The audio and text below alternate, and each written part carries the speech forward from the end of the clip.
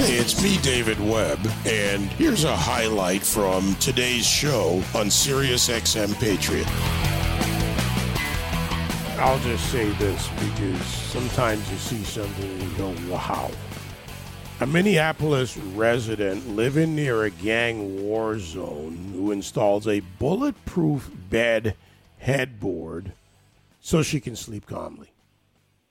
Public safety, the idea that white teachers should be let go first during layoffs, the absolute outright and publicly supported by politicians attack on police departments, law enforcement, and more. All of these things and more have a common thread. They're progressive politics at play. And I have to put the question and the obvious question out there. Do they actually care about the citizens they're elected to serve? James Dickey, Senior Trial Counsel at the Upper Midwest Law Center, joins me. James, I know there's a bunch of stuff for us to go through. So let's start with the union, the teachers' union, and a discriminatory labor agreement. Yes, David, thanks so much for having me. And it's really an unbelievable thing where you described it pretty well. The teachers union and the school district in Minneapolis came to an agreement, which was ratified then by the union members, that they would, if in the event of layoffs or in the event of even site reductions, right, which happen more frequently than district-wide layoffs, they would actually fire white teachers first, even if they have seniority over minority teachers. I mean, I really want to hold out hope in this way that there was a lot in this agreement and they slipped this in, but is that false hope? I mean, you're talking about a union vote. You're talking about people voting on discrimination, voting on a ratiist policy. You know, I think, David, that's false hope, because if you take a look at the tentative agreement that they have ratified, they start right off the bat. The first proposal in the thing is, other than the district layoff, is anti-racist staff development and advisory council and anti-bias, anti-racist subcommittees, and so on. And so it then goes down into immediately this section called Protections for Teachers of Color. And in the section, it clearly states that, you know, consistent with the district's viewpoint and the union's viewpoint on how things ought to be, I guess, that you would terminate white teachers before minority teachers just because of the color of their skin and their race. Well, you know, I was being a little rhetorical, maybe a little bit, I don't know what the word is, because I then go back to the foundation or question in a sense of, you know, these teachers didn't just show up one day and get into the system. They had to work their way in over time.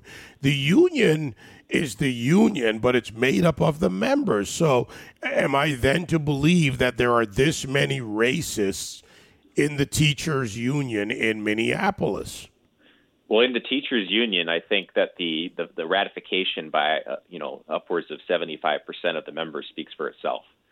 In the school district itself, there are members of the school district teaching staff that are not members of the union who wouldn't vote and didn't vote on this. So it's important to keep those two distinct. But the union overwhelmingly supported this.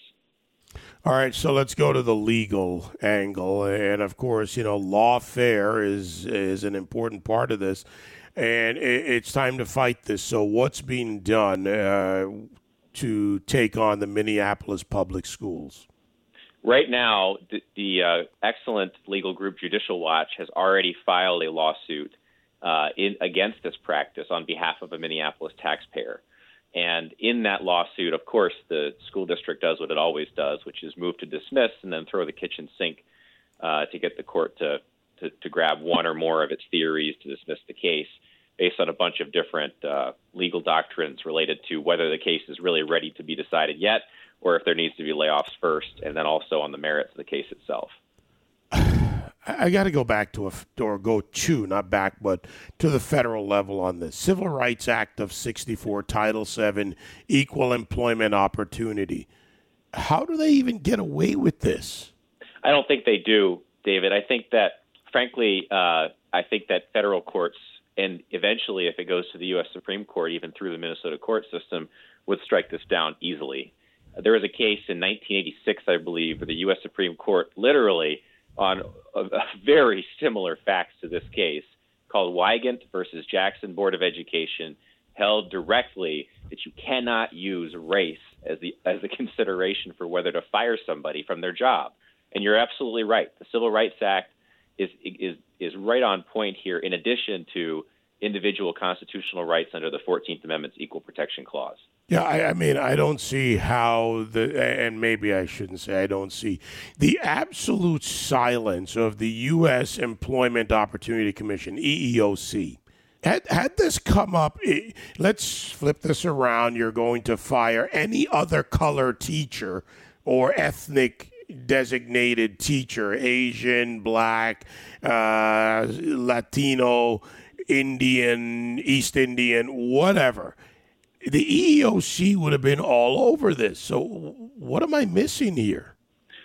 I think, David, that the only difference is, as you already mentioned, is that it works against white teachers and not against teachers of color.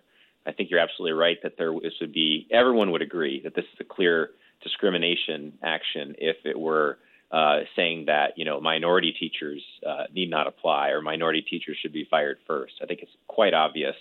And the whole point, as Chief Justice Roberts even has said, in the 2007 case, Parents Involved versus Seattle School District Number 1, the way you stop discriminating based on race is to stop discriminating based on race. It is that simple. Yeah, apparently not, but well-empowered politicians and progressives and Democrat Party, whatever they want to call themselves, these are the new racists. It's like equity. It's the new racism under the guise of it's retribution, too. That's the other word I'm looking for. Racism and retribution for whatever reason they see. There's a public safety angle to this. And I mentioned, because it's just that outrageous that a woman would have to put in a bulletproof bed headboard to protect herself while she sleeps. But the bigger picture here, again, leftist, progressive, Democrat policies, whatever title they want to put on it, it's not just about firing white teachers. It's people who can't feel safe in their home. Yes, exactly right. And you're actually referring to Julie Oden, who is the individual interviewed on that article. And she's one of our clients, one of our 8 clients, where in our lawsuit, which successfully challenged the defunding of the Minneapolis police. And it is absurd that she and our other clients and frankly, all their neighbors on the north side of Minneapolis have been dodging bullets consistently ever since the city council stood up in Powderhorn Park in South Minneapolis in June of 2020 and said, we're going to defund and dismantle the police. What's the status? Where are we now with her lawsuit? Well, we are actually at the point. So since we last talked in July, David, the Mayor Frey actually came forward with a fairly robust proposal to undo some of the damage that was done. And so we were faced with the question of what more could we get the court to do at this point? And because he's got to negotiate with the city council, we're playing a wait and see game. But for now, what we did was we dismissed the initial case after having already achieved victory in it on the legal front. And now we're playing wait and see to see whether or not the city council of Minneapolis will agree that Mayor Frey's additional investment of tens of millions of dollars into the police budget over the next 2 years, to see whether the city council is going to allow him to uphold his duty. I mean, these are things he absolutely must do in order to comply with his duty, or if they're going to try to interfere with his duties and then set up for a second legal challenge.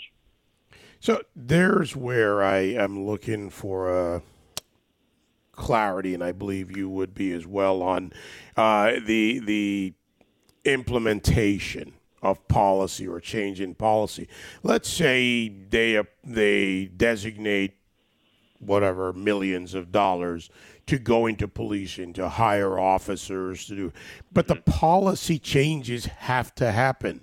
So will he be successfully, you think, held to those policy changes that are necessary for proper deployment of law enforcement? Absolutely. Absolutely, David. And I think that the Minnesota Supreme Court, when it delivered a 7-0 decision in our favor, saying that the mayor must maintain at least 731 officers in Minneapolis, which, by the way, is not nearly enough in and of itself, it sent a clear message to the city that they can't play games with this. And the proposals in the mayor's budget are actually, like I said, fairly robust. 4 new police academies in 2023, $1.5 million for partnerships with other jurisdictions and to aid Minneapolis with immediately needed policing, increasing the police staffing budget by $6.5 million in 2024. And also they're using additional funds from the federal government to pursue a comprehensive recruitment strategy, because as you can imagine, one of the issues that Minneapolis has created for itself by its terrible policies over the last couple of years is making it an attractive place to work again. So these are just some of the things in the budget that are giving our clients hope that maybe they can take down their bulletproof bed boards at some point in the next couple of years. Yeah, look, I think watching them carefully, as I like to say, I've seen this play before where the court issues and the city says it will comply, as you know, but then the officials don't change the policies or they nuance the policies to allow for this. I mean, when you talk about Minneapolis, it's not just the mayor's office. You have the district attorney the attorney for the district was more curious to me, Andrew Lugar. That's the name I'm looking for. Andrew Lugar was the U.S. attorney there, and, you know, he has a role to play in this. Yeah, I think the city attorneys as well have a role to play in this. I really think that, frankly, I have high respect for the city attorneys in Minneapolis, and I do think that they do. And I would encourage them to encourage the city council and others that this is not the time to try to take a stand to interfere with what the mayor has proposed. And nothing that the city council or the mayor should do anything whatsoever to make Minneapolis less inviting for police officers to work. It should be the top place in Minnesota for police officers to come and work. I just want to bring this in. We've only got a minute left here, but the Upper Midwest Law Center also has a parental rights toolkit on your website, which for everyone is umlc.org.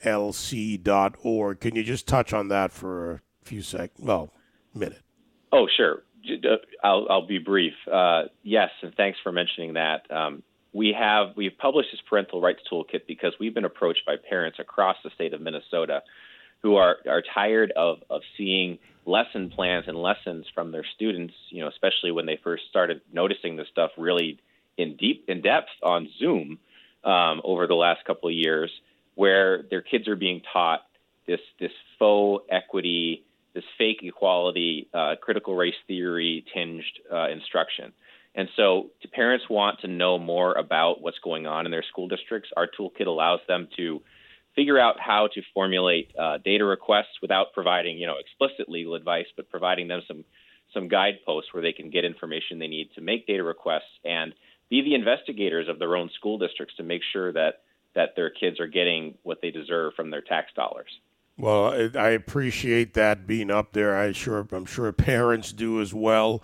This is under law. This is, you know, the rights of the parents and the right and the responsibility to be there involved in their children's education. James Dickey, Senior Trial Counselor at the Upper Midwest Law Center, umlc.org. James, thank you very much. Thanks, David. Again, I really appreciate you.